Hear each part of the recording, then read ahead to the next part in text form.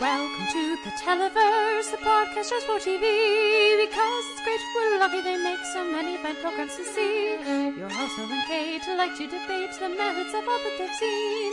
Comedy, genre, reality, drama, and anything that's in between. Welcome to the Televerse. Let's get the show. Hello and welcome to the Televerse. This is Kate Kalsick, joined as ever by Noel Kirkpatrick. Noel, how's it going this week? It's okay. Stacey Abrams is no longer she didn't concede, but she's not pursuing anything anymore as they realize that the vote count isn't going to push them over to a runoff, which wasn't going to help them anyway. Just being a Georgia native, it wasn't going to help. Mm-hmm. But yeah, so they're just like, yeah, we're not conceding because this was a bullshit election because of various things. Yeah. But we are acknowledging he's going to get the job. Yes, basically. So I'm a little bummed about that. How are you this week? Well, I was excited about Indictment Friday because of rumblings and Wall Street Journal reports, but nothing has come to fruition yet. So Bob Mueller works at his own pace.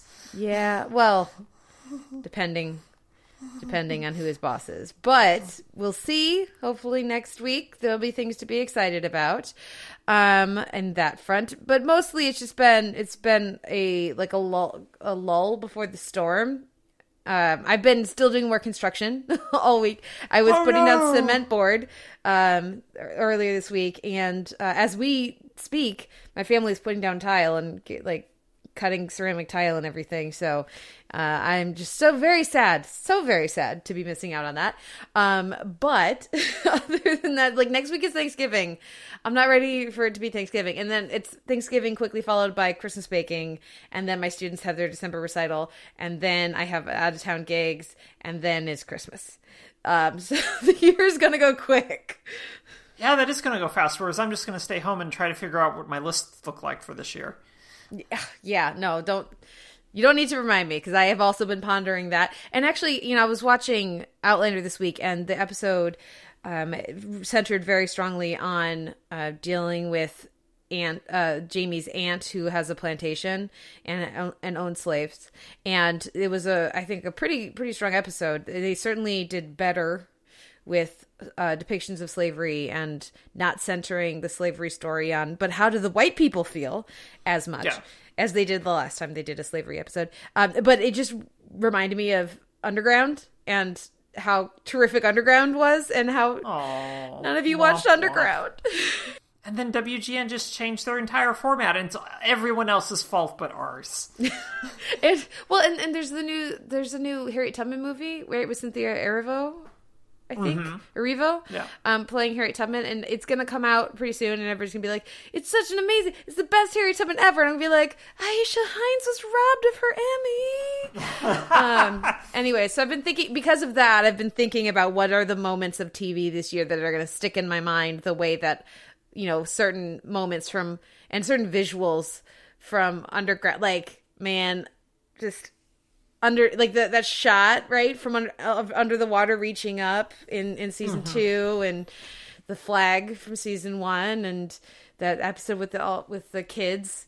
There's a lot of really amazing TV from this year, but there's only a handful that I think are going to stick with me the way that the best moments of Underground stuck with me. So go watch Underground if you guys didn't. Go find it. I think it's somewhere, right? I want to say you can probably buy it on Amazon digital, but and iTunes. Mm-hmm.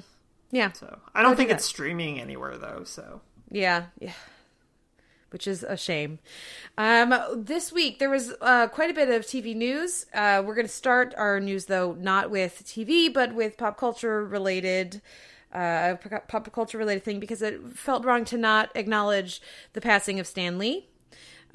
Such a pop culture juggernaut, and one of many figures in comics that really transformed what that industry looks like, and directly inspired so many people that now run all of entertainment. And in a week when Agents of S.H.I.E.L.D. got renewed for a 7th season before season 6 even aired. The clear and present legacy of Stan Lee is just all around us as you look at pop culture, and not just in comics, but everywhere. So tip of the hat to Stan Lee. And yes, your faves are problematic. Don't get me wrong. Like, I've got my issues with Stan Lee, but let's acknowledge the passing of someone who really changed the industry. And then also, just because it's my favorite movie, William Goldman passed away this I think today, but certainly this week as you guys are listening to it. And of course, he wrote The Princess Bride, which is a terrific book as well, by the way. Go seek out the book, everyone. But the same guy wrote The Princess Bride and wrote All the President's Men. All the President's Men. Thank you. And that's just amazing. Just what a wonderful writer. And everyone go watch The Princess Bride too. And also Butch Cassidy and Sundance Kid. And All the President's Men. Well, he's a giant. Like, these wonderful things that he wrote. And apparently his books on screenwriting are also amazing. They are. They're really good. Yeah, they're like really literally the texts. Yeah, they are for a lot of people, and they're really good. So, yeah, it was a big loss for both these, though. With Lee, I'm also just sort of glad, since the battle over his estate was already bad before this, and now it's just going to be really, really bad. Yeah. Yeah. Well, I mean, you can't really complain that we got 95 years of Stan Lee just excelsioring and making all of our lives wonderful. So thank you for that. And again, so much wonderful art to appreciate from Goldman as well. So, pour one out for those guys, and we will appreciate their work for a long time. Different kind of change happening over at ABC. Channing Dungey is out, which it'll be interesting to see what that means for ABC. Though TV fans will, like, those who aren't really into the network, like, behind the scenes stuff, may only have really heard of her when she fired Roseanne, almost immediately. So it'll be interesting to see if this has anything to do with that, or if it's unrelated. I don't know enough to know, but Carrie Burke is going to be taking over, and she was the head of originals over at Freeform before this. So, there's some interesting stuff at Freeform, so we'll see what happens. Do you have any thoughts on this?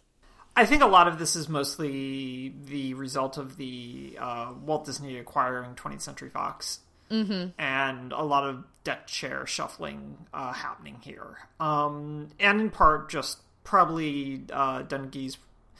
I think Dungey's done a fairly good job of kind of keeping ABC afloat in terms of, at least in terms of quality content. But I also think that ABC sort of entered a holding pattern where they were going to bring over a number of folks from 20th Century Fox to start running things. And I think that's what's happening here. And so while Burke's going to head up ABC, they're still going to have probably whomever they're reporting to probably also had some input in to say who they were going to have as subordinates. So I wouldn't be surprised if that was also factoring into some stuff. Yeah.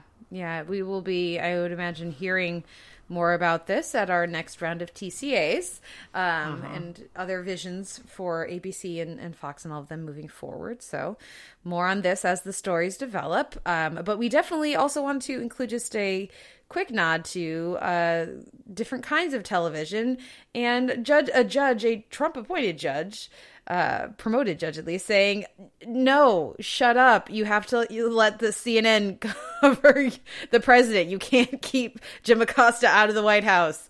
Bye-bye. So Acosta has been re-credentialed, and the White House is looking at different rules they can come up with for the reporters so that they can come up with more reasons to exclude people when they want to. So we'll see what happens with that. But yay, one for victory, one for justice today. So that's good. Any thoughts? I'm mostly just impressed that this happened so quickly, but I'm glad it happened so quickly. Yeah. And I'm looking forward to what ridiculous rules they come up with to keep CNN basically in check. Keep people who will actually ask them questions in check. Yeah. I did think it was rather smart of Fox News to get behind CNN and pretty quickly in their lawsuit this week, because what one likes to think that it was pretty clear that this is how the judging was going to go. So be on the right side of that. Though we don't take that for granted anymore. At least I don't. No. And also it's just, I think it's also a sign of like, at some point Trump's going to get really angry at Shepard Smith. So, I mean, we might as well just cover ourselves now. Yep, exactly. So yeah, again, as with the ABC thing, more on this as the story develops. Yeah. I'm sad to say I expect it to develop. We have a little bit of listener feedback that was actually from last week, but we got it like right after we recorded. And this was from Brandy. And of course, we had like just finished recording when we got your tweet, Brandy. And then I immediately felt like a f***ing idiot. Because Brandy reached out about Legends of Tomorrow and what they've done with Charlie and having Constantine take away her based on the gender usage in that episode. Though, does Charlie do pronouns or just the other people about Charlie?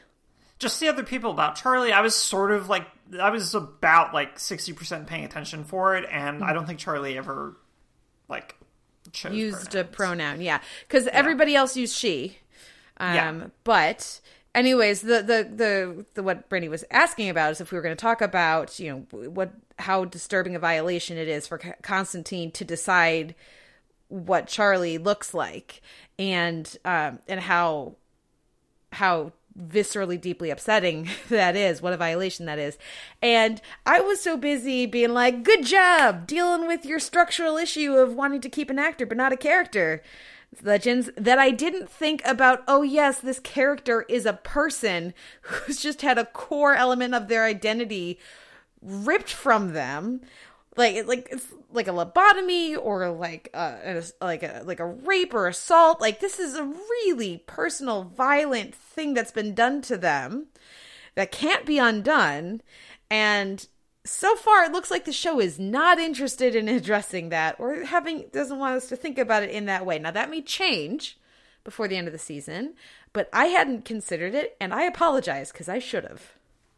Yeah, and I acknowledge that with Brandy, is that we should have talked about it. And we had that pronoun discussion as well, but that doesn't cover up for the fact of, that we didn't discuss, like, the wider ramifications of it. And the show, like you said, doesn't discuss it this week and doesn't deal with it in any way, shape, or form. It just has Charlie coming around to the idea of, like, okay, I'll help, sort of, maybe, because I've had sort of a heart-to-heart with Mick. And that's what we're going to do. And it's just like, maybe talk about this a bit more. Yeah, well, it's way too friendly, way too easy, way too quickly.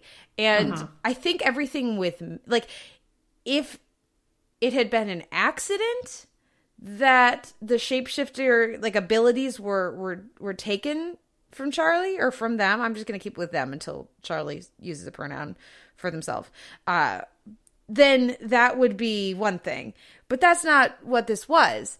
Like, can you imagine if someone, blinded you or took away or deafened you or took away one of your, like, base level abilities to express or communicate with the world, and then the next day you're like, well, just don't put me in a cage and we're great. I mean, It's ridiculous. And the rest of the episode, I actually really like this week's episode of Legends. We're not going to talk about it this week on the podcast, but the rest of it was so lovely. But they are really underplaying that.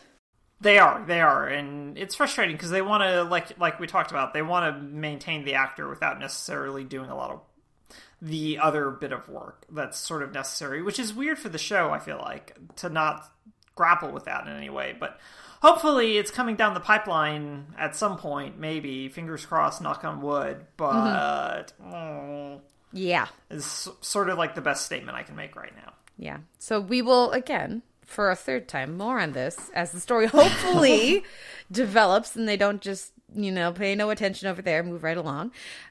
But yeah, so thank you, Brandy. Thank you for giving me that context, because I just didn't even think about the character of Charlie as, like, a person who's experiencing their world. I just thought of them as a construct to keep an actor around. And to be fair, the show's in the same boat as you are. So. Yeah, but that's not good. No, it's not good. Okay, well, we have plenty of TV to talk about this week.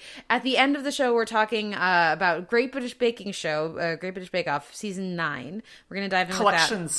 6? Yeah, the most recent season. Y'all know what we're talking about. It's on Netflix. We all binged it last weekend. We're going to talk about that at the end of the show.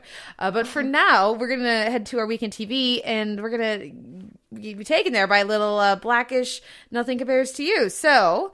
everyone enjoy the Blackish cast in their 100th episode, singing Prince via Sinead O'Connor or Sinead O'Connor via Prince, whatever, it doesn't matter. And we'll be right back with our Week in TV. Since you've been gone, I can do whatever I want. Sing it, son. I can see whomever I choose. Pops! Hey, Pops. I can eat my dinner in a fancy restaurant. That's good. That was good. And nothing Hey, guys. can take away these blues. 'Cause nothing compares to you. That's it. Okay, Mom. Hi, baby. Oh, Devontae, get some of this. Come on. Hit it with Daddy. In the future. This week in comedy, we're going to talk about Fresh Off the Boat, Mo Chinese, Mo Problems. We're going to talk about Crazy Ex-Girlfriend, I'm So Happy For You. We're going to talk about Bob's Burgers, I Bob Your Pardon, and we'll round things out with The Good Place, Don't Let the Good Life Pass You By. So first up is Fresh Off the Boat, and I thought this was a delightful episode. This is the... there are other Chinese people in our town now. And so they brought in guest stars Ming-Na Wen, Reggie Lee, and Jimmy O Yang. And it was just a delightful episode that had some really nice, very pointed and very fun touchstones throughout. I thought it was well done. What did you think? I really enjoyed it as well. I didn't really know the healing power of having Constance Wu and Ming-Na in the same scene together until I watched this episode and immediately felt... much better than I was prior to that point in my life. So it was really fun, but I also really appreciated that it gave all of them something to sort of play off of in terms of both their own sort of driven to success for sons type of thing in Jessica's case, but also in just I would like to have friends in Lewis's case, and how those anxieties get played across things. So I really, really liked the episode. I thought it was really funny, and I liked the sort of dichotomy, especially between Jessica and I cannot remember the name of Ming-Na's character. And like concepts of success and how that works and how that plays a role. So I really enjoyed that. I just didn't need the census subplot at all, but the rest of it was very good.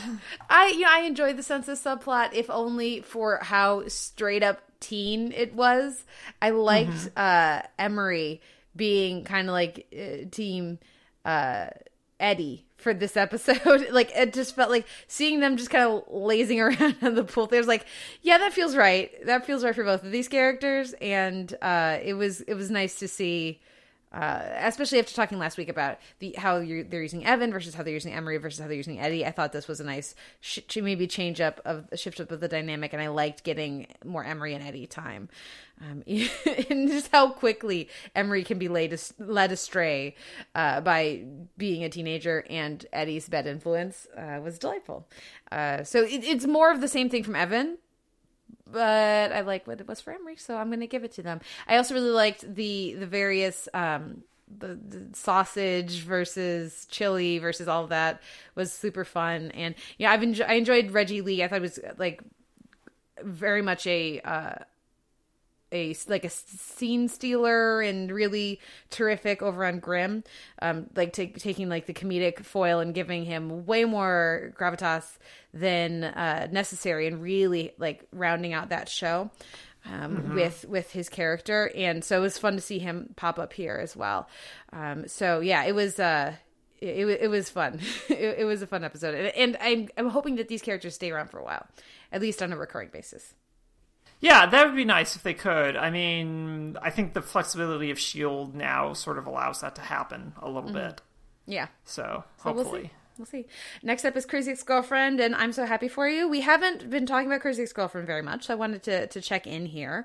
We're on episode 5, and this was a big one with, Valencia and Heather moving away, and into, at least, like, for Valencia especially, maybe recurring status.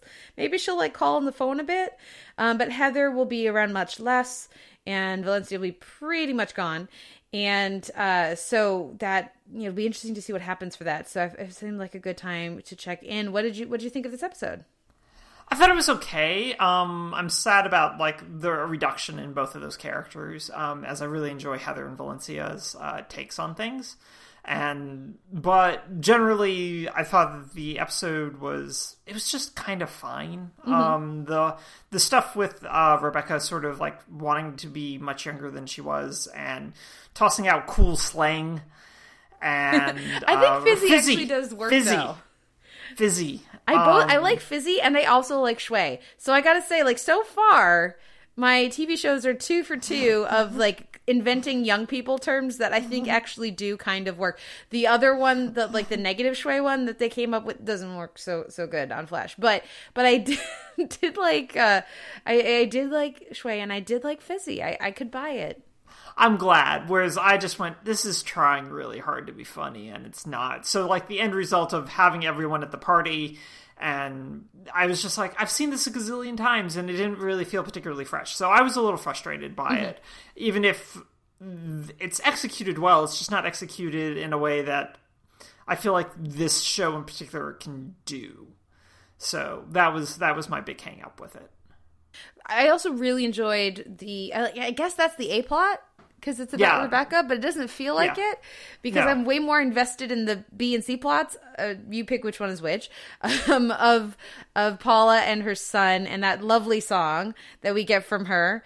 And then Daryl and White Josh. Daryl and White Josh. I loved that song. That was the true A plot this week.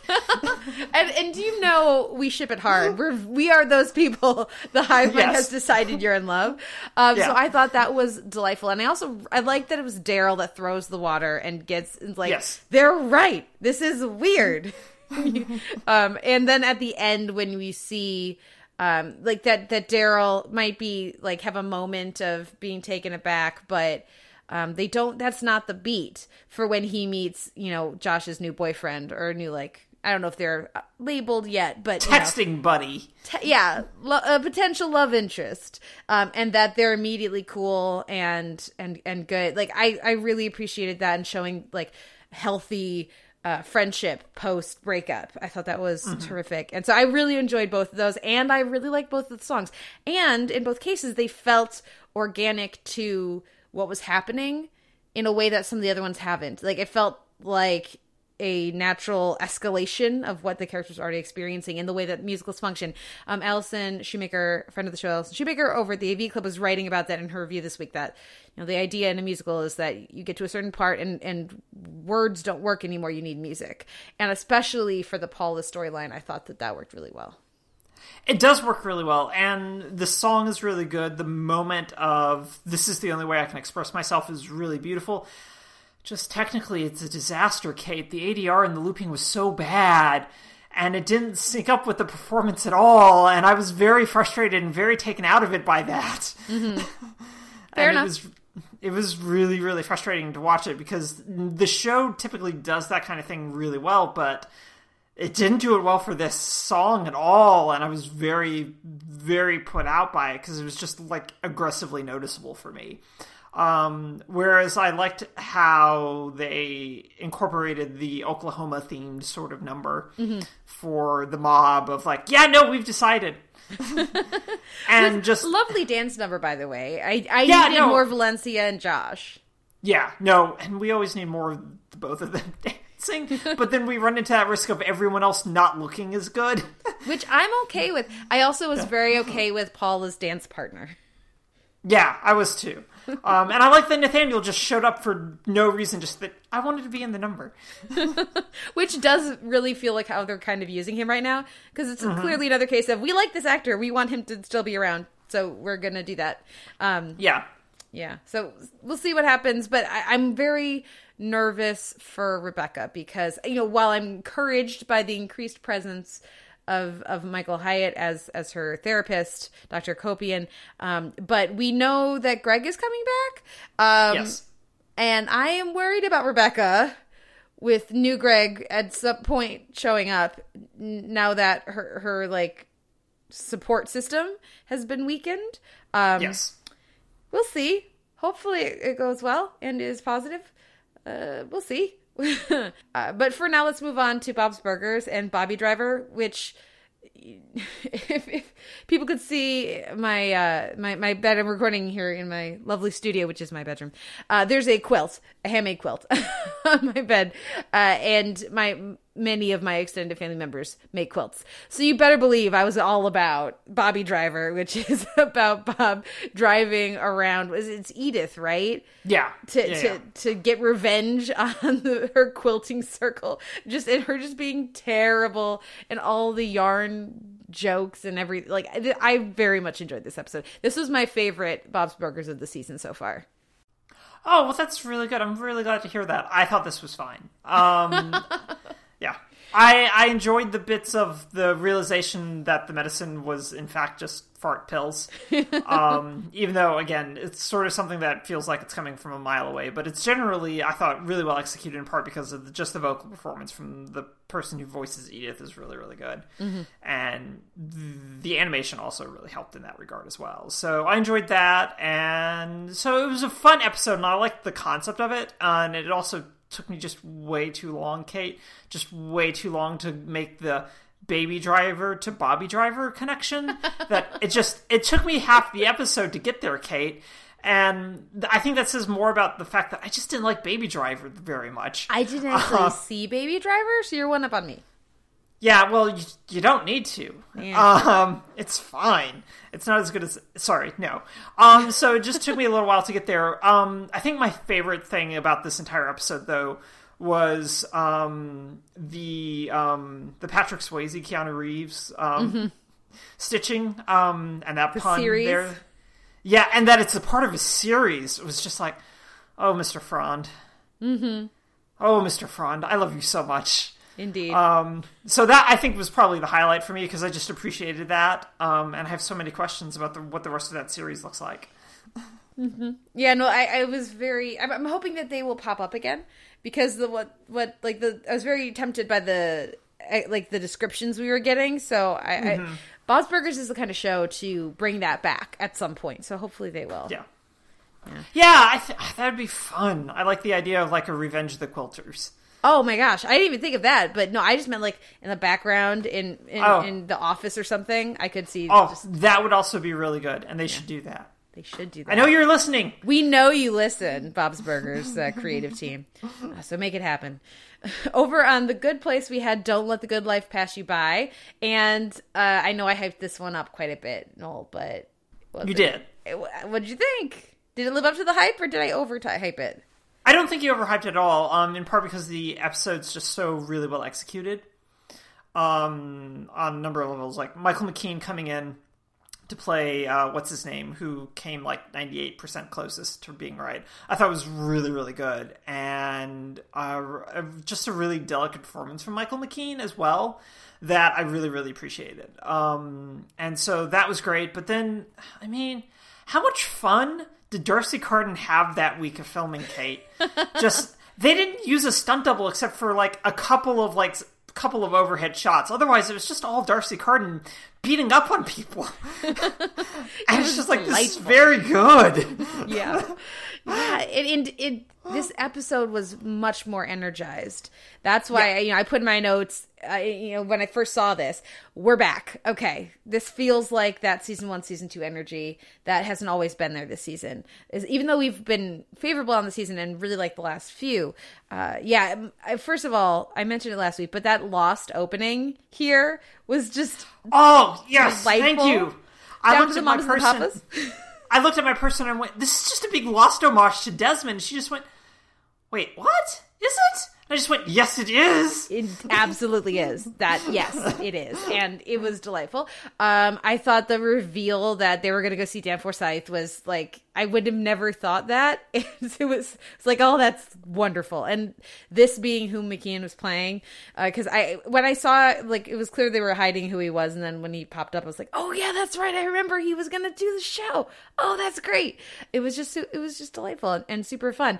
I did have a big old question that the show didn't address, though, because he is doing everything not because he should, but because he knows the system. Now, granted, he doesn't know the system. He thinks he knows the system, so that... Right. Yeah. But aren't all his points invalid?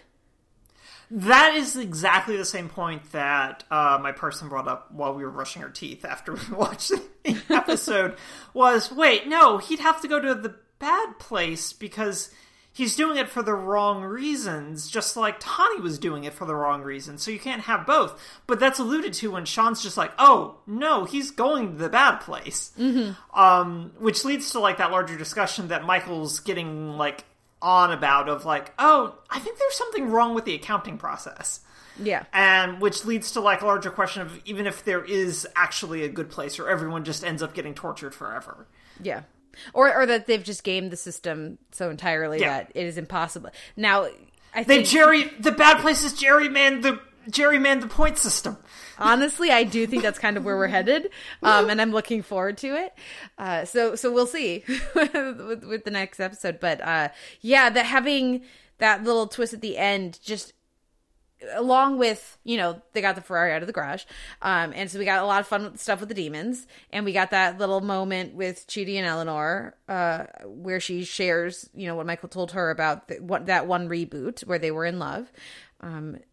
But having that just instantly like, okay, and you're dying now. We're going back to the afterlife and we have to figure this out. Like, that was delightful. I really, that was the twist and spark and energy that, and sense of adventure, I guess, that I've been lacking in the last few. So I'm really excited to see what comes next. I am too. So my fingers are crossed. And I think you're right that we're sort of back on track. But I'm also excited about them going back and just being in Janet's void. Mm-hmm. And just the sheer possibilities of what that means. Yeah. Or if they just scale down and just have them in front of basically a white room and do like some sort of very weird, esoteric sort of, no, we're just going to save money this week. Which I wouldn't be surprised if they do. Yeah. But I also wouldn't expect anything but a entertaining, fun twist on that from these writers. Yes. So yeah, absolutely. Even if I heard from somebody who'd seen a screener that's what they do this week, I would still be very excited about what the writer's going to come up with. Very, very happy with this episode of The Good Place. Anything else from this episode that you want to touch base on? That teenager was really mean. He was really mean. Yeah, he was really mean. Yeah. Also, I have questions about how he does laundry. Mm-hmm. I don't know why you'd want those clothes, kid. Yeah, why would you? Yeah. But they looked perfectly pressed. They did. So I had so many questions about his laundry service. Oh, that's fun.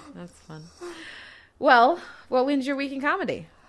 I would normally give it to The Good Place, but I'm going to give it to Mom this week for Jell-O shots and the truth about Santa. Christy's daughter, who hasn't been on the show for like a season and a half to 2 seasons at this point, started a podcast about how terrible Christy was as a mother in terms of attempting to work through everything that she went through as a child, basically.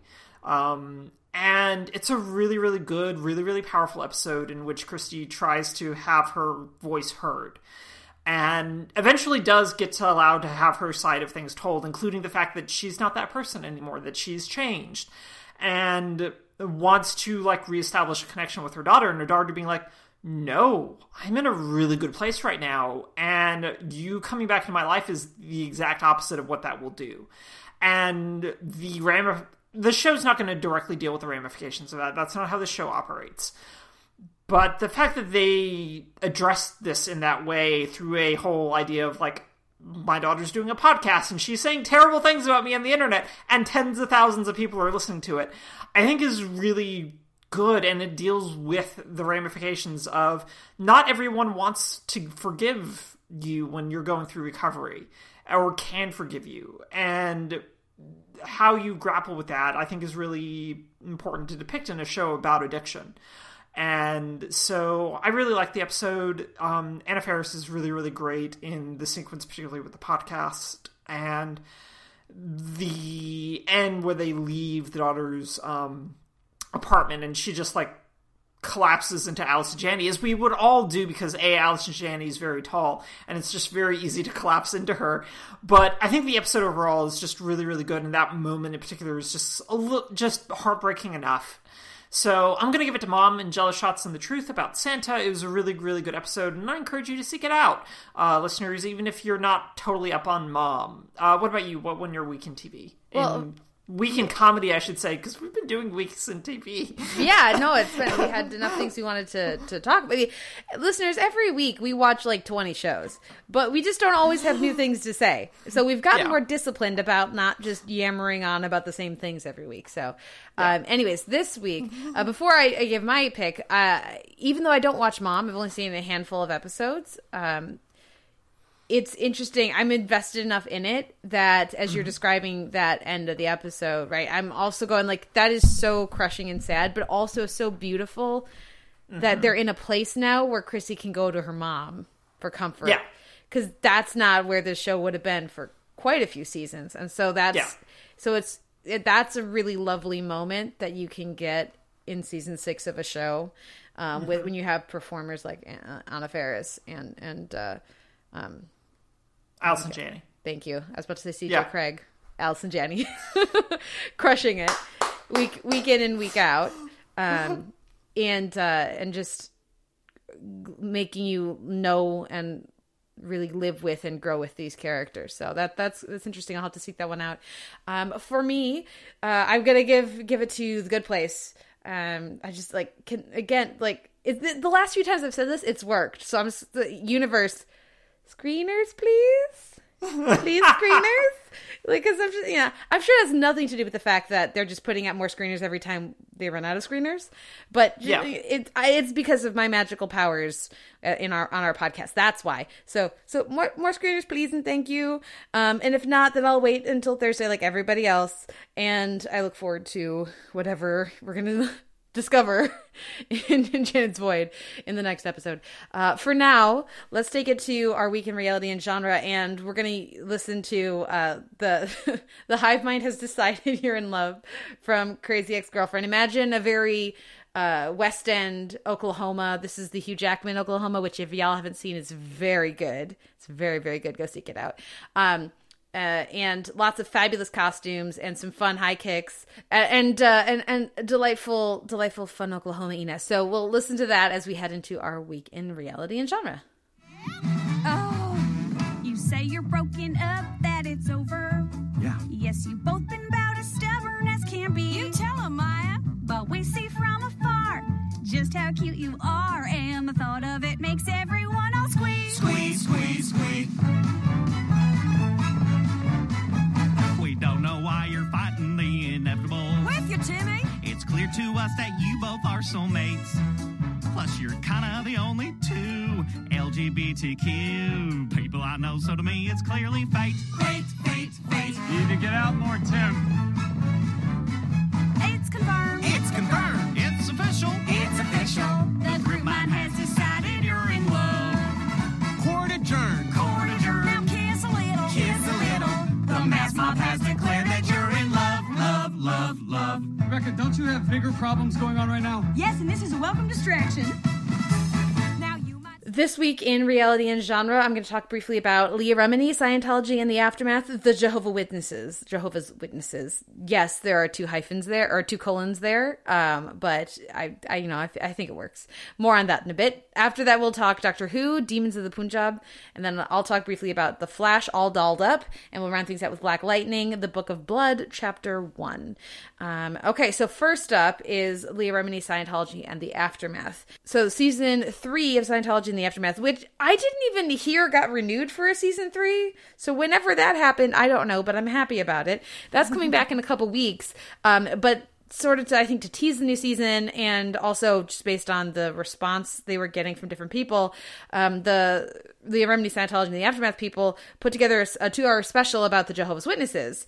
And because the Jehovah's Witnesses is I guess I'll go with religion, or cult, depending on who you ask, that has 8 million members, which is like just way, way, way bigger than Scientology. And the people who were the guests here on this episode are strongly believe that it is a cult and should be shut down, and shared all the reasons why. And it was it was really affecting. It was really well made. I continue to really appreciate Scientology in the Aftermath, and particularly how Remini hosts and manages and like centers that. Mike Render's there too for this, but he has almost nothing that to say, because of course this isn't his area, you know. And usually on the show, on Scientology and the Aftermath, Remini is more the emotional core, and he'll get into the nitty gritty, having been higher up in the Scientology leadership. But obviously he can't contribute that here. Yeah, so sure. It's a much more Remini hosted segment with just a few things from Mike Rinder. But no, it was really compelling. It was very well done. I thought it was structured in an interesting and effective way. And I just, it was interesting also watching the Twitter responses, because you'd see there was a lot more pushback in Twitter from people than you usually see for Scientology in the Aftermath, because Scientologists aren't supposed to interact with this stuff. So Scientologists aren't supposed to watch the show or interact with Leah Remini or any of that stuff. So the only pushback you see would be from the official Scientology thing, and they just don't even do that because it doesn't help them. Here, there were people trying to argue with that, like, that this is a valid religion and that this stuff is not an accurate depiction. And then for every person who was tweeting that, there would be like 5 underneath that said, "Oh, really? Because that's exactly what happened to me." And so it was just really interesting to see a discussion like this. Well, as much as you can have a discussion on Twitter about what makes a religion, what makes a cult, how accurate these depictions are, or how widespread the abuse is versus, well, no, it sounds like you had a really bad church and really bad elders, but that's not my experience. Like, it was interesting, that like extra textual stuff. But mostly I just wanted to remind everybody that the show exists and is back, and we'll be back with new episodes a couple weeks from now, because I think it's incredibly compelling, and I think it's really great that it exists and that people can come forward and share their stories. And so seek it out.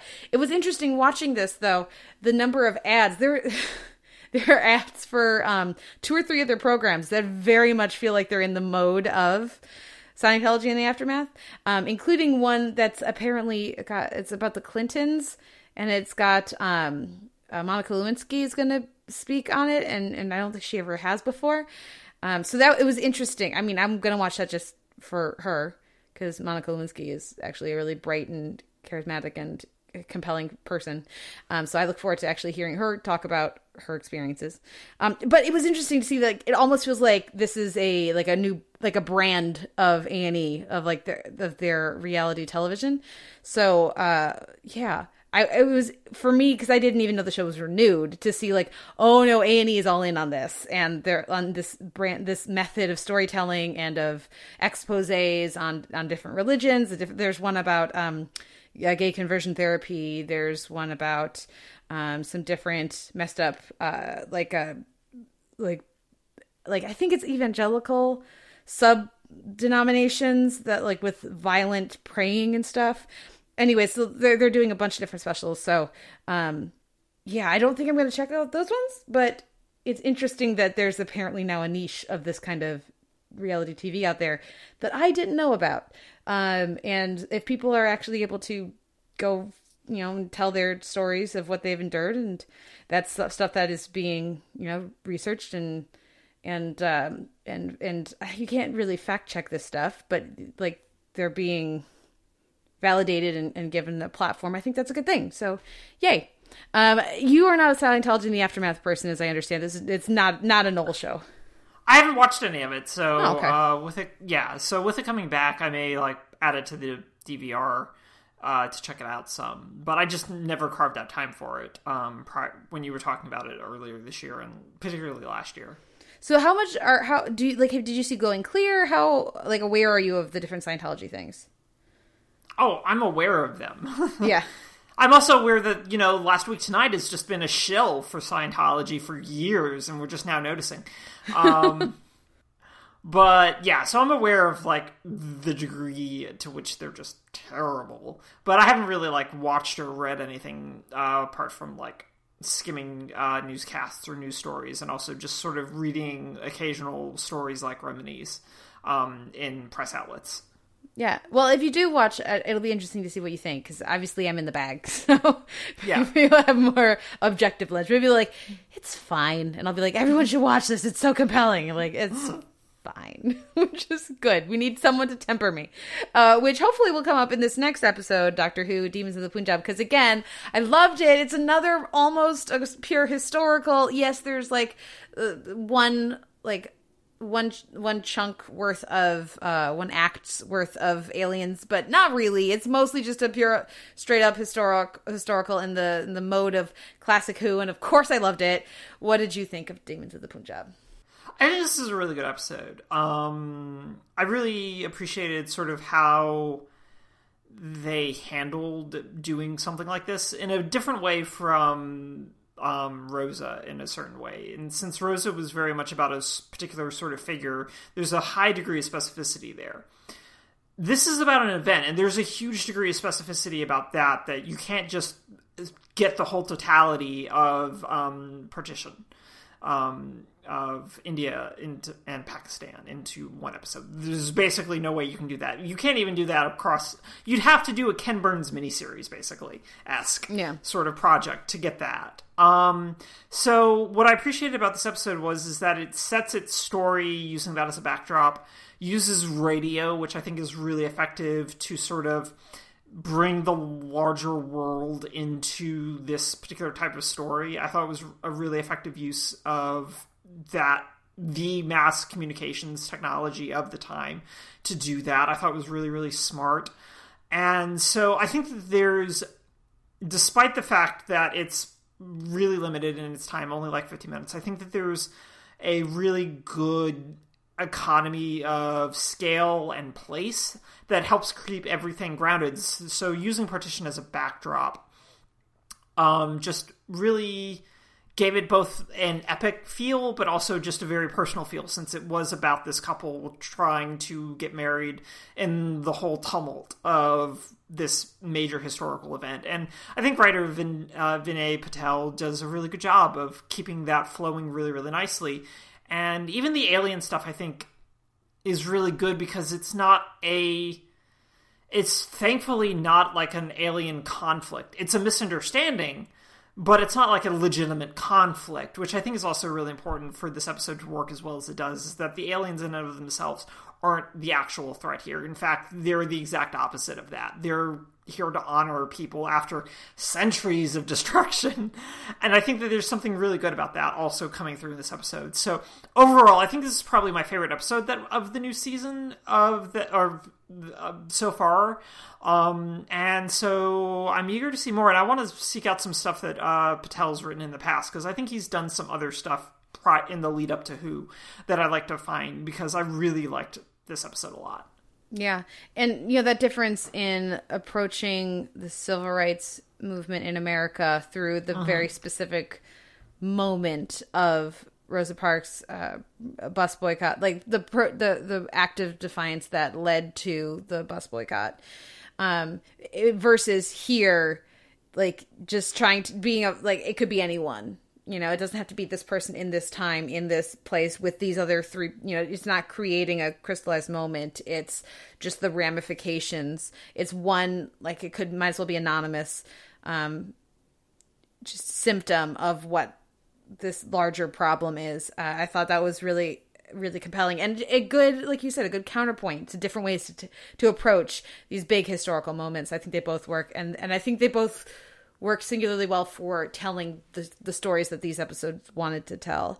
I thought that, what is the line? There's nothing worse or there's nothing scarier than like good people led astray or something like that. Like common people or normal people led by fear. I don't remember what the exact line was, but it was. I was like, that resonates. That's a really good line.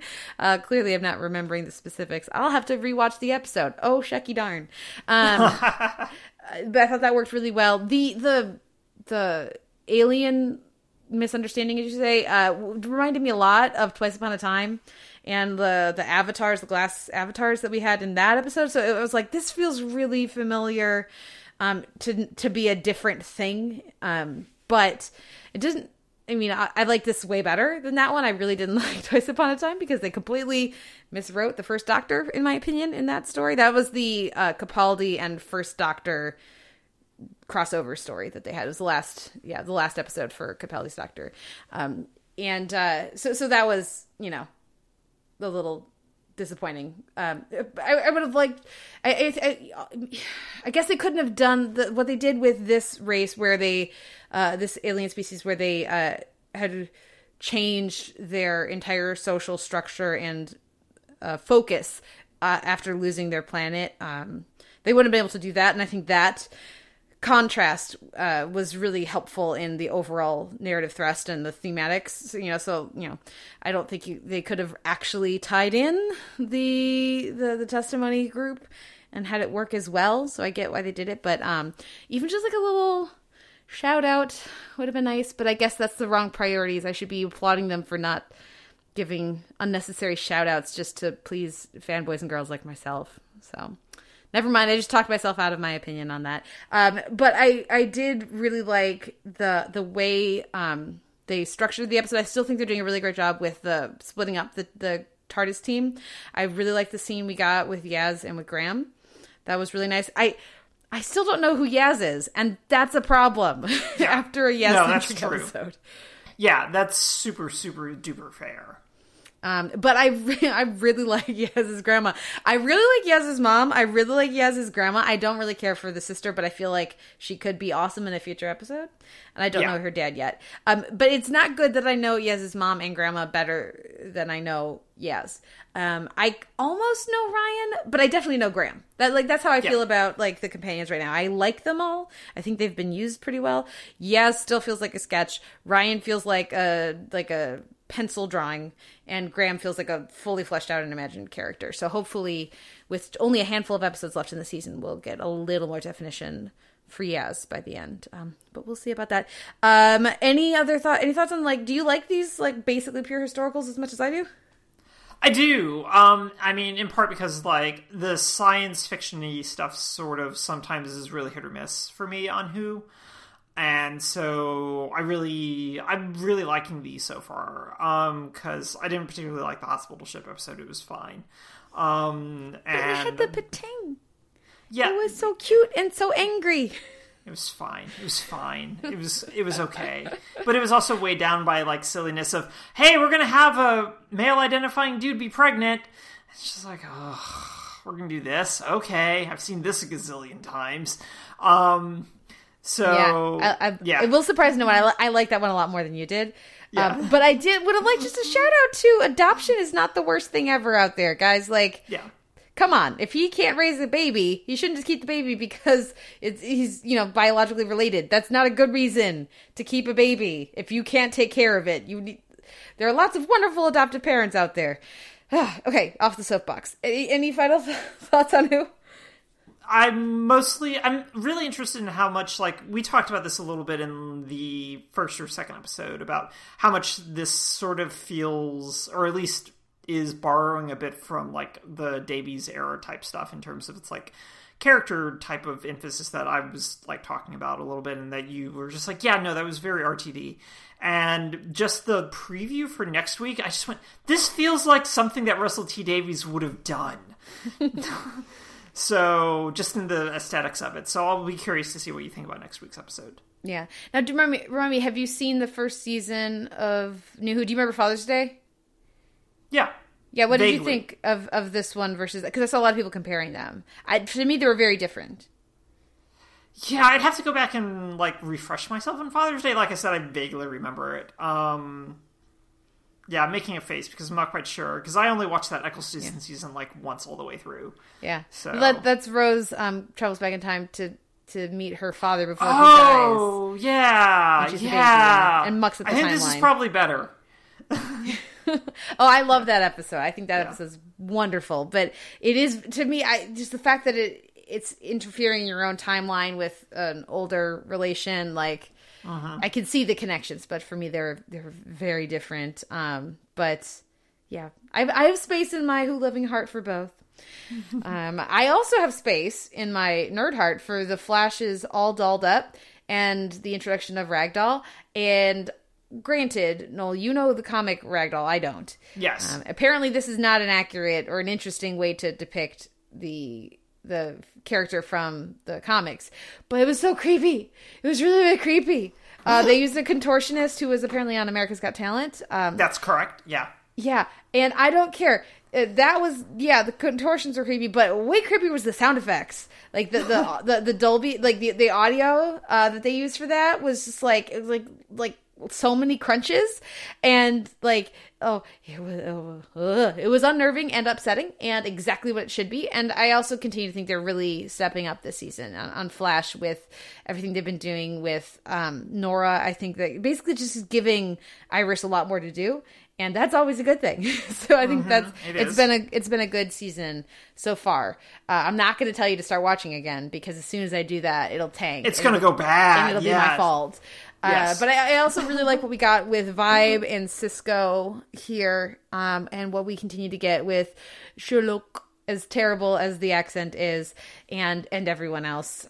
So the continued study of Caitlin and what we expect to discover in the next episode, I think that all is working better than I anticipated, and that was a fun episode. But mostly, creepy. Okay, let's move on to less creepy, and talk about Black Lightning, the Book of Blood, Chapter 1. And Noel, do they think we haven't ever seen television? Or watched a show inspired by a comic book before? Or read a comic, or read a serial, or watched adventure watched a series? soap opera? I mean, like there's any adventure movie? Yeah, no. So this episode starts off with Gamby getting killed? Air quotes. He's definitely in that truck that exploded. He definitely didn't crawl out of that van like the 2 seconds that we cut away before it exploded. Yeah. I mean, come on.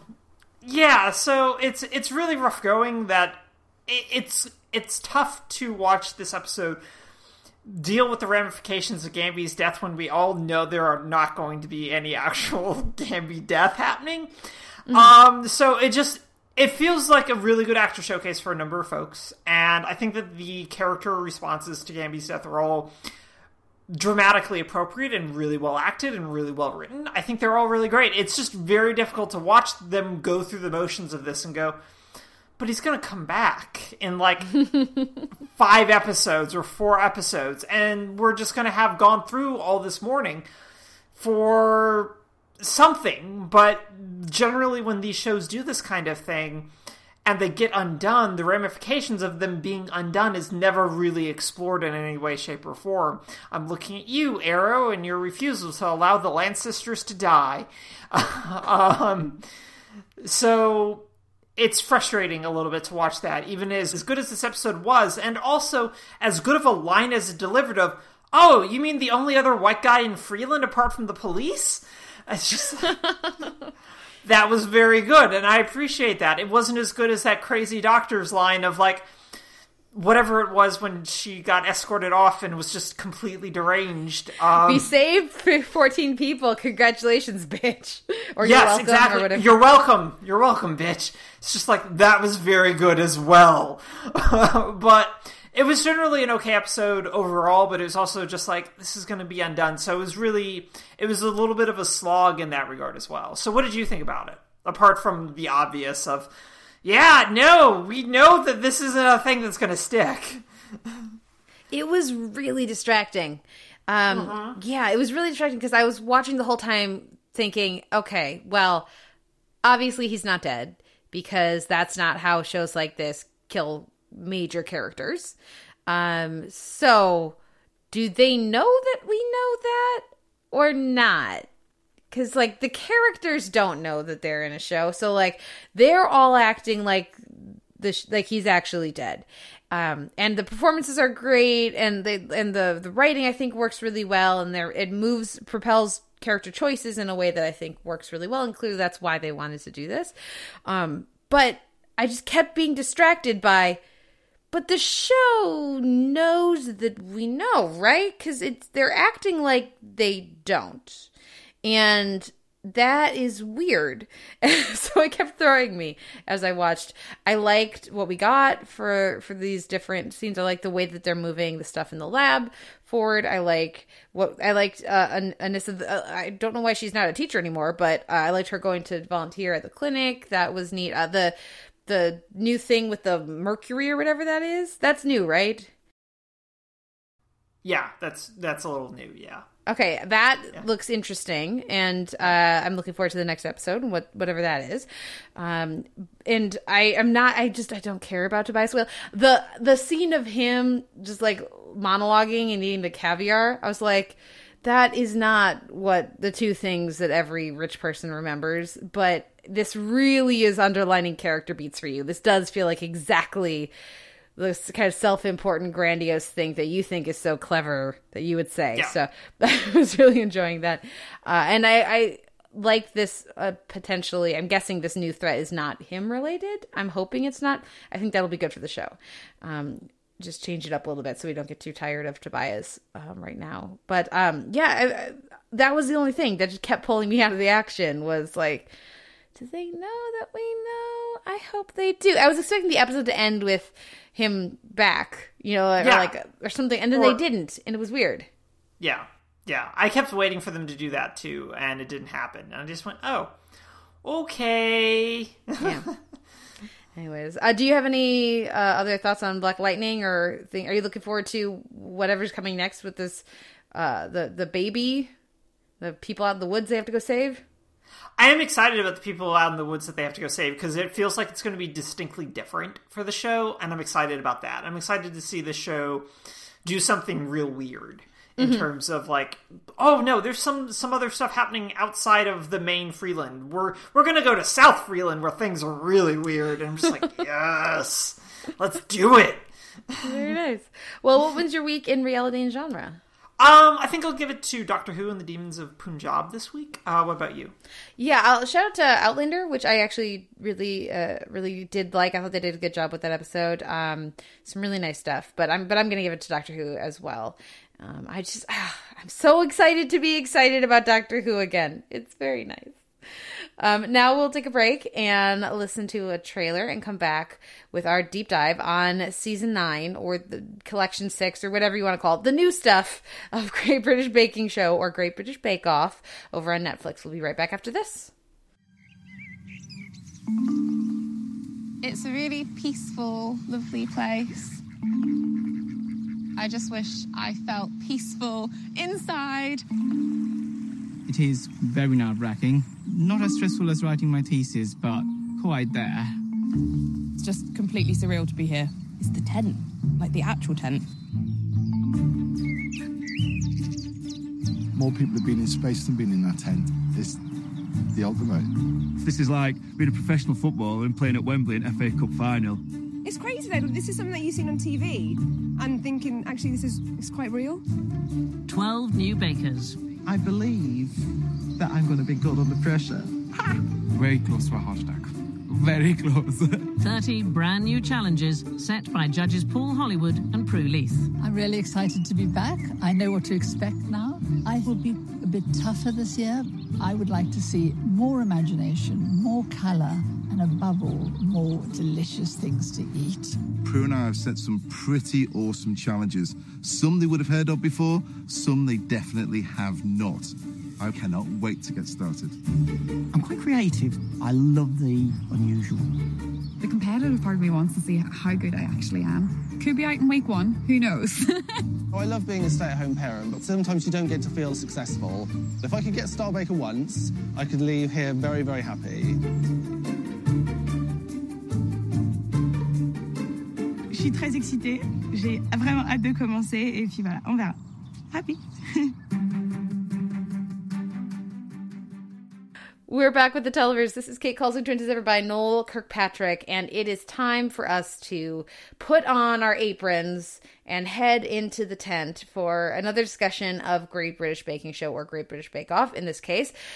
So we have season 9. There's a new set of bakers. We're going to not tell you who wins, unlike so many write-ups that I was very angry at. There was a particular baker that I wanted to do like a little background on and find out some other stuff about after they were eliminated. And there were plenty of articles about that person, and every single one of them ended with, it like included the name of the winner. It's like, why would you do that?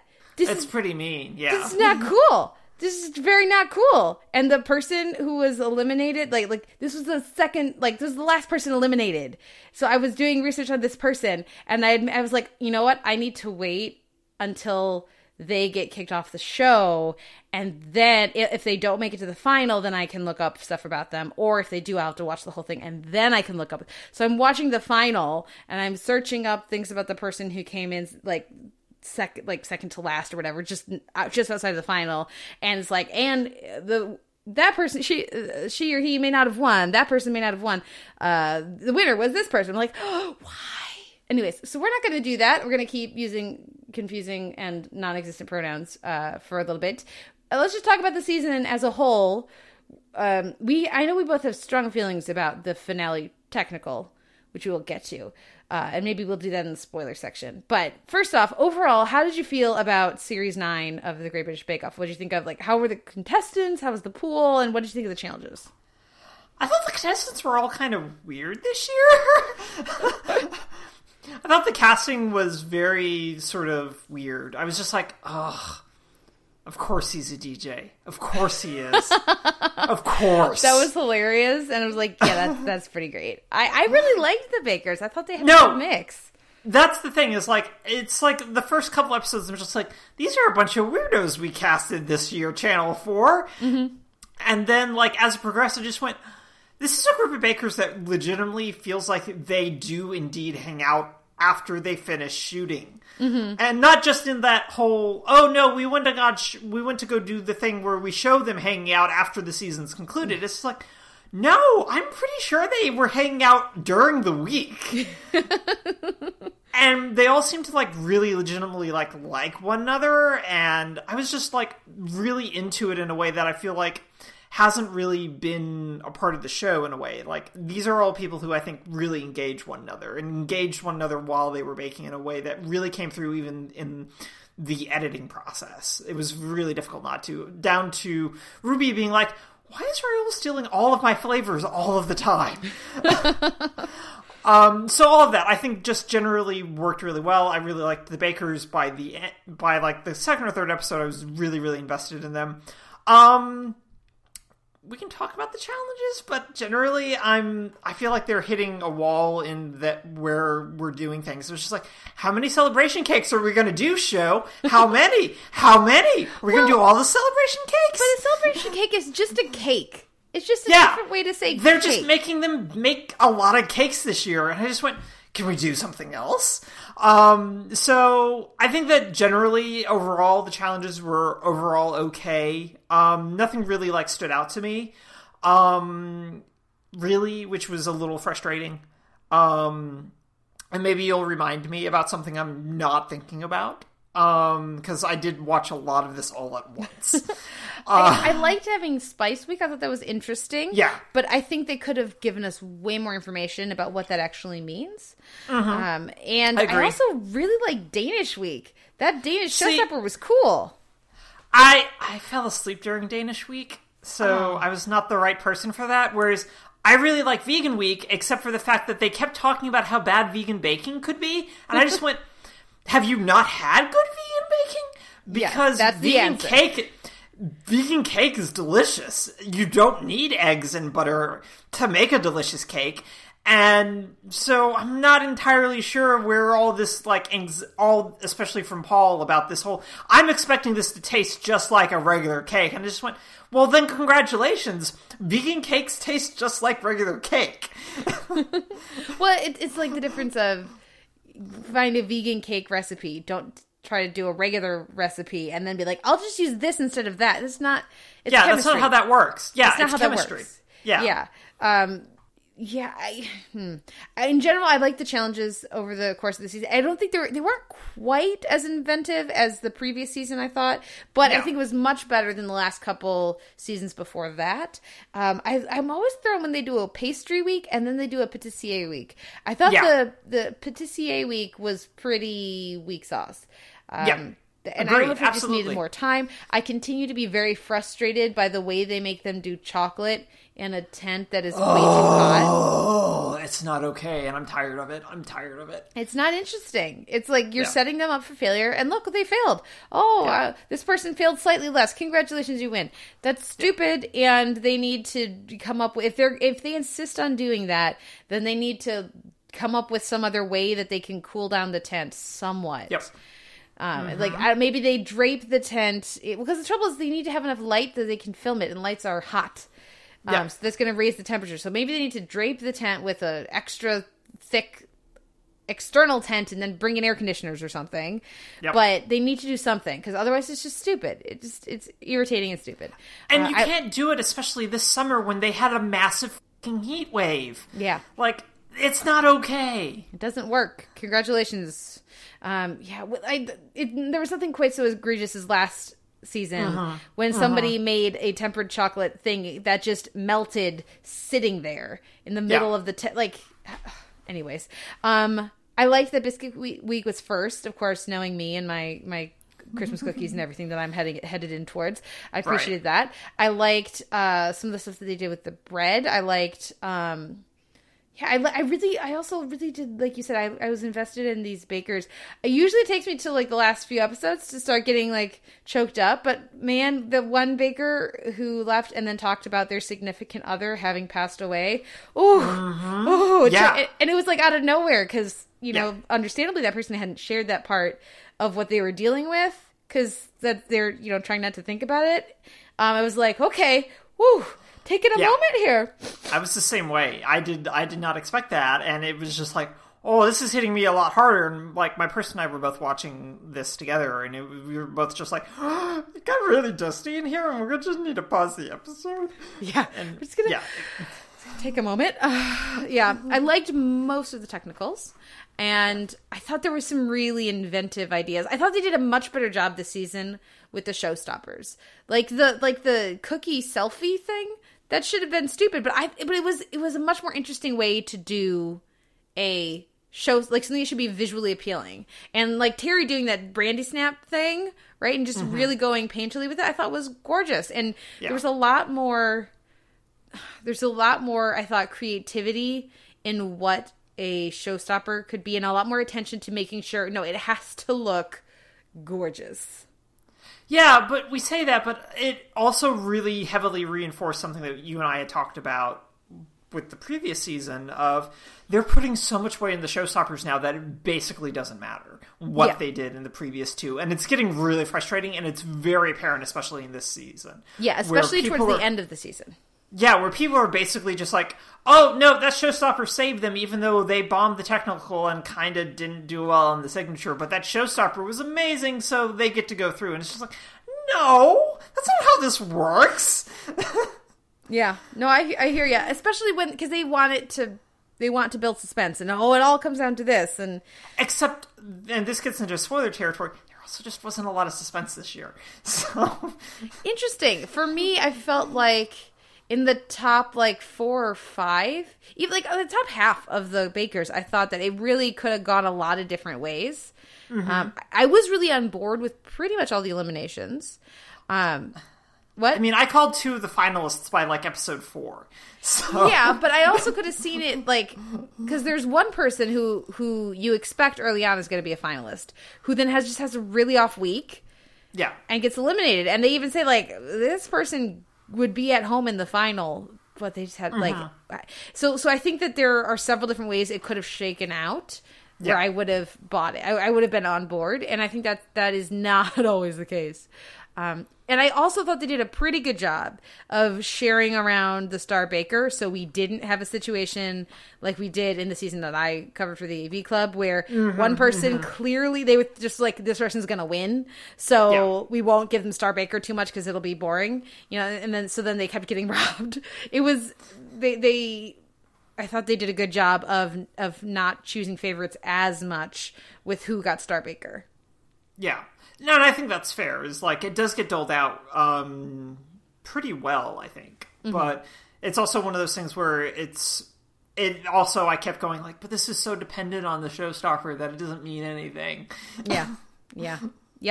I will say there's one showstopper that the cookie chandelier thing. I like, this was so stupid. But the person who did the best on that challenge, like, that was gorgeous. That was freaking gorgeous. I was like, this is an absolutely absurd, stupid thing. And then I see that person's bacon. I'm like, oh, okay, never mind. That's actually really cool. That's what everybody should have done. They freaking nailed it. Yeah, they did. They absolutely did. So, but it was also one of those things where, like, the chandelier, I feel like someone's done a cookie chandelier on this show already. So I was just like, but why are we doing this again? Type of thing. I don't remember that, but it could have easily happened. Yeah. One thing I do want to ask you is, how are you feeling about Noel and Sue? Because I love them this season in particular. I think that they're just really... They're much looser this season, I think, than they were last season. But I also think that they're just doing some really weird, surreal stuff. Like, Noel getting chased by a scarecrow werewolf in the background? I don't know what was happening there, but I loved it. They've embraced their very different energy. Noel and Prue as compared to Mel and Sue, and that was smart. There was actually a moment I really didn't like where Noel and Sandy, I should say. Yeah. Oh, Noel and Sandy. I'm sorry. Prue's the judge. Noel and Sandy. Thinking of there's one moment that I really didn't like where Prue is sick, and Noel says, "Do you want us to help you pick?" I was like, No. You are not Team Judge. You are Team Baker. Well, that's a fundamental lack of understanding of how these dynamics are supposed to work, Noel.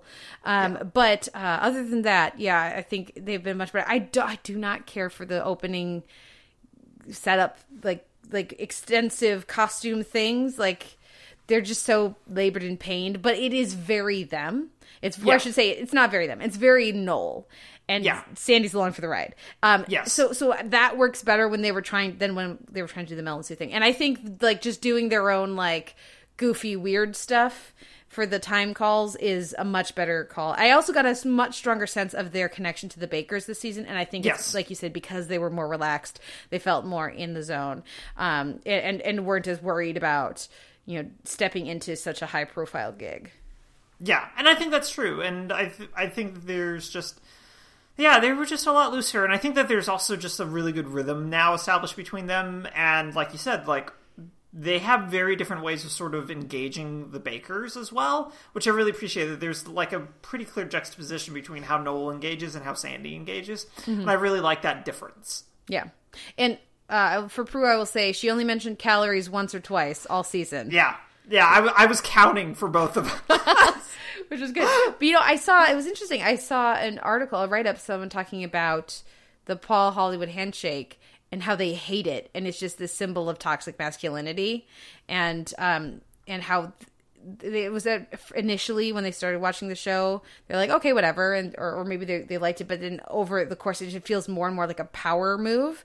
And something that he's very specifically, he uses more with men than with women to show I grudgingly give you my acceptance kind of a thing. And the fact that first Mary and now Prue have nothing equivalent as well is interesting. And even Prue being like, if he doesn't give you a handshake, and it's just like, Prue, you can give someone a handshake. You can give a handshake too. It's interesting because I had never thought about it in that way, and then I was like, oh, but you're right. You're right. And like, especially when he summons people over, Yeah. And he is also doling them out like candy this season, it Oh, yeah. also feels like. And it's just getting a bit much. You could tell he was like, am I going to handshake? I'm going to handshake. And then he had the next one and it was better. He was like, son of a bitch. Yeah. Yeah, no, this is why you don't dole them out that much, Paul, or at all. Yeah. Just stop. Yeah, you could stop. Let's talk about that finale technical before we dive into the specifics. Okay, so listeners, in the finale for the technical, they have to go outside and use a campfire, use like a fire to cook something. And I was like, okay, they're going outside of the tent. That's interesting. They're doing something different. Okay, I could get on board with that. But then when I saw what they actually had to do, and they had to manage they don't have to manage their ovens. They don't have to like plug it in and make sure they just push a button and it works. So I thought that was a like if they had other people tending the fires and they just had to know how to use the tools to like the actual baking part of it, then I would have been on board. But when they expect the bakers to like maintain the fire, know how to use the coals, all these different, I thought that was bullshit. It's some Top Chef bullshit. Literally, they've done that on Top Chef. Yeah, they have. And they do it all the time on Top Chef. It's just like, here's a burner, have fun. Here's a fire, have fun. And it's just like, this is not what this show is at all. It's not, oh, yeah, no, sorry, we expect you to make chocolate in this heat. And we kind of all accept that, but we don't like it, but we accept it, but this is not okay. This is a reality competition show cooking thing trope invading on this show that does not need to be here at all. I was angry, Kate. I was very, very angry. And I was just like, this is not acceptable. This is not okay. And it's really legitimately bad in the sense of like, all right, well, we hope you guys practice doing this. Yeah. Yeah. There's like nothing, none of their previous, the whole point of the technical is you're drawing on their previous experience and testing their instincts.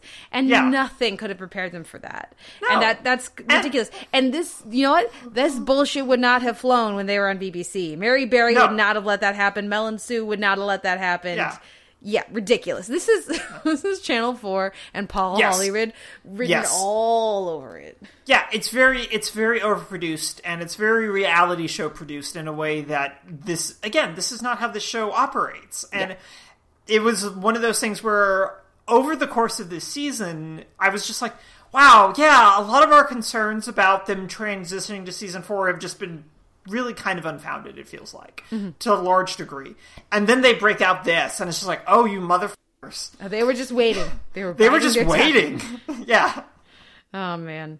Yeah. We'll see if, hopefully they learned their lesson, especially when nothing interesting happened. They all pretty much, spoiler alert, they all pretty much have very similar levels of success. And it ends up all going down to the showstopper, which is what they want anyways. Hopefully they don't do this again. Hopefully they learn, but I guess we'll see. Yeah, it's annoying. Should people check this out? Yes, absolutely. It's still really good. It's still really delightful. And also, it's just going to make you really hungry for cakes and donuts and breads and cakes again. Because, again, they make like 5 cakes. Yeah, there's not enough delicious pies. Yeah. Well, wait, which kind of pie, Kate? So do you want an American pie or? Yeah, well, and what they call an American pie, they just mean a dessert pie. That's what they mean by American pie. But anyways, okay, now we're going to go briefly into spoilers. So if you don't want to be spoiled for who wins or is in a particular like placing for this season of the Great British Baking Show or the Great British Bake Off, available on Netflix, go ahead and pause your thing, and I'm filling some time so you have time to get to the pause button or the space bar or however you use your podcatching device. And okay, what did you think of our finalists? What did you think of the winner? How adorable was that little kiss on the forehead from Sandy to make everything better? And I was like, I know exactly what you're feeling right now, dude. And also, I've been on both sides of that, and that is adorable. Yeah. So, like I teased, this just felt like a really long march for Raoul to win. Even when he started struggling, particularly in like Danish Week. Yeah. So he like struggles in Danish Week, and then he struggles in patisserie. But then again, everyone struggled in patisserie with the glaring exception of Ruby. We needed Manon to be there. She would have crushed it. Right, exactly. But then Danish Week just thwarted her. Yep. So it just very much felt like this is a long sort of march for Raoul to win, because he was just so consistent. And the other thing is that, like I said, Kim Joy was also really consistent. Mm-hmm. And so like I had called both of them to be in the final by like episode 4. And then I was just like, well, then it's going to be either Manon or Dan who's going to be the other two. And then Dan gets knocked out in Pastry Week. Mm-hmm. And then Manon gets knocked out in Danish Week. And I just went, oh, okay, well, Bryony then? Bryony, yeah. I Bryony, also, thank you. I was so happy when she started crushing it.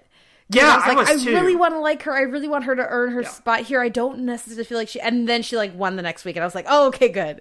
And by the way, big ups to Bryony, disability representation. Like around episode 5, you realize that she only has, was it 1 or 2 fingers on one of her hands? It's 2 fingers, yeah. And she's like, and because there's been so much going on, she didn't want to make a big deal of her physical disability, and she asked the producers and the showrunner, the camera people, and also in interviews and stuff, to not focus on that. That's what she wanted her like about things to be about.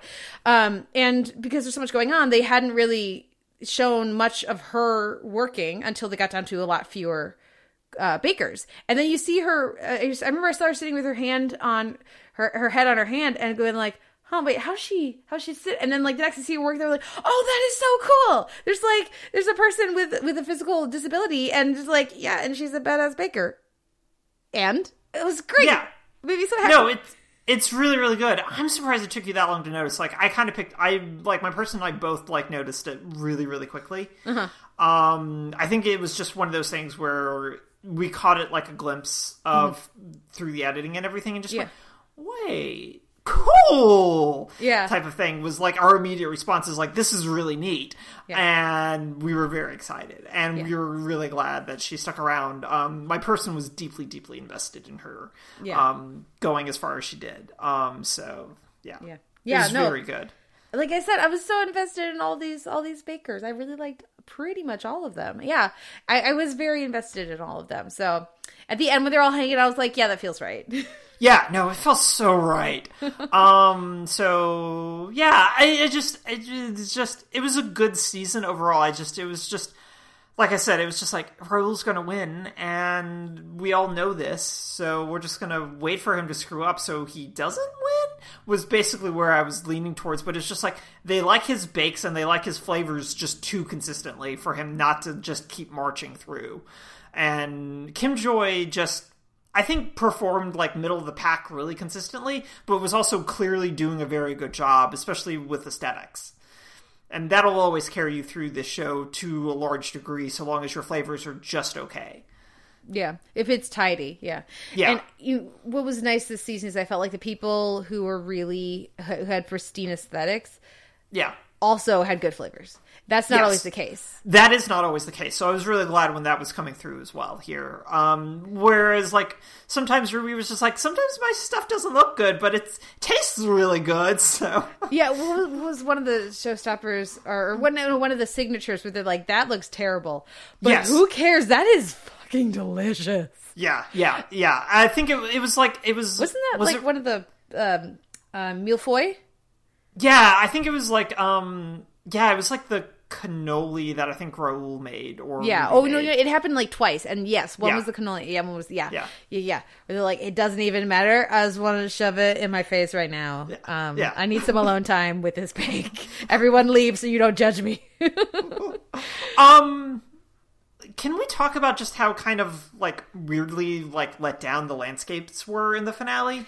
Yeah. Because they were just they were all just kind of bad. Like, I liked Raoul's sort of abstract-ish sort of take on a rock garden, but the other two were just like, Kim Joy, what were you thinking that was enough for a final? Yeah, well, I think they just needed more time. Yeah. Whenever that happens and it's like all of them don't look great, like I thought the rules looked the best. But whenever that happens where really nobody, I mean, and Ruby and Kim Joy, like they usually were more like clean and precise with their stuff. So usually they did better with that. So that to me spoke to a flaw in the structure of the challenge for the level that as viewers we expect. Yeah. I think that's fair. I think that's super fair. Anything else in particular stand out for you on this? No, I don't think so. Other than I think they did a pretty good balance of savory and sweet this season, which is not always the case. I think that's true. I think that's super true. Yeah. So I appreciate that as well. And I'm much more on board with everyone but Paul Hollywood. No, I still don't really like Paul Hollywood. But I don't really hold their involvement against Noel and Sandy and Prue in a way that I did heading into the previous season and even like lingering after the end of after the end of season 8. So I kind of want those three to just like hang out with Mel and Sue and Mary and do their own new show. Can we just get rid of again? Paul? Like just like I would be okay with that. Anyways, that's where I'm at. I enjoyed the season, despite some of these little, issues here and there. And, I look forward to more at a certain, whenever the next season drops on Netflix. Now that we're sort of airing in a, like, regular time zone, since Netflix is the official home of Bake Off now, we'll get it a couple of weeks after it's done airing in Britain. Yeah, which is one way to do it, I suppose. That's to avoid Googling anything ever. Anyways. Yeah. Okay. A few show notes here at the end of the episode. I think we both watch Bake Off. We really enjoyed it. You can find a post for this episode over at theteleverse.org, where you can let us know what you thought of the week's TV and what we should be watching and all of that good stuff. You can email us, theteleverse@gmail.com. You can like our page on Facebook and start up a conversation there, or you can find us over in iTunes with an M4A chaptered feed, an MP3 unchaptered feed, and we're also up in Stitcher. We'd appreciate ratings and reviews either place. Let us know what you're thinking. Let us know what you're watching. Let us know what we should be watching. And Randy, what we should be thinking about too. And then you can also, of course, find us on Twitter. I'm at the Televerse, and Noel, you are? At Noel RK. Thank you, Kate, for a great week. Well, thank you. And where can our listeners, let's plug, where can they find your tiny letter? Oh, right. So my tiny letter, my newsletter, which is now third week, is at tinyletter.com/spaghetti on Tuesday. Yeah. Yeah. I wasn't going to plug it this week, but Kate made me, so there you go. That's right, because y'all should subscribe. Thank you, Noel. Thank you, everyone, for listening. We'll be back next week with a turkey coma and another episode of The Televerse.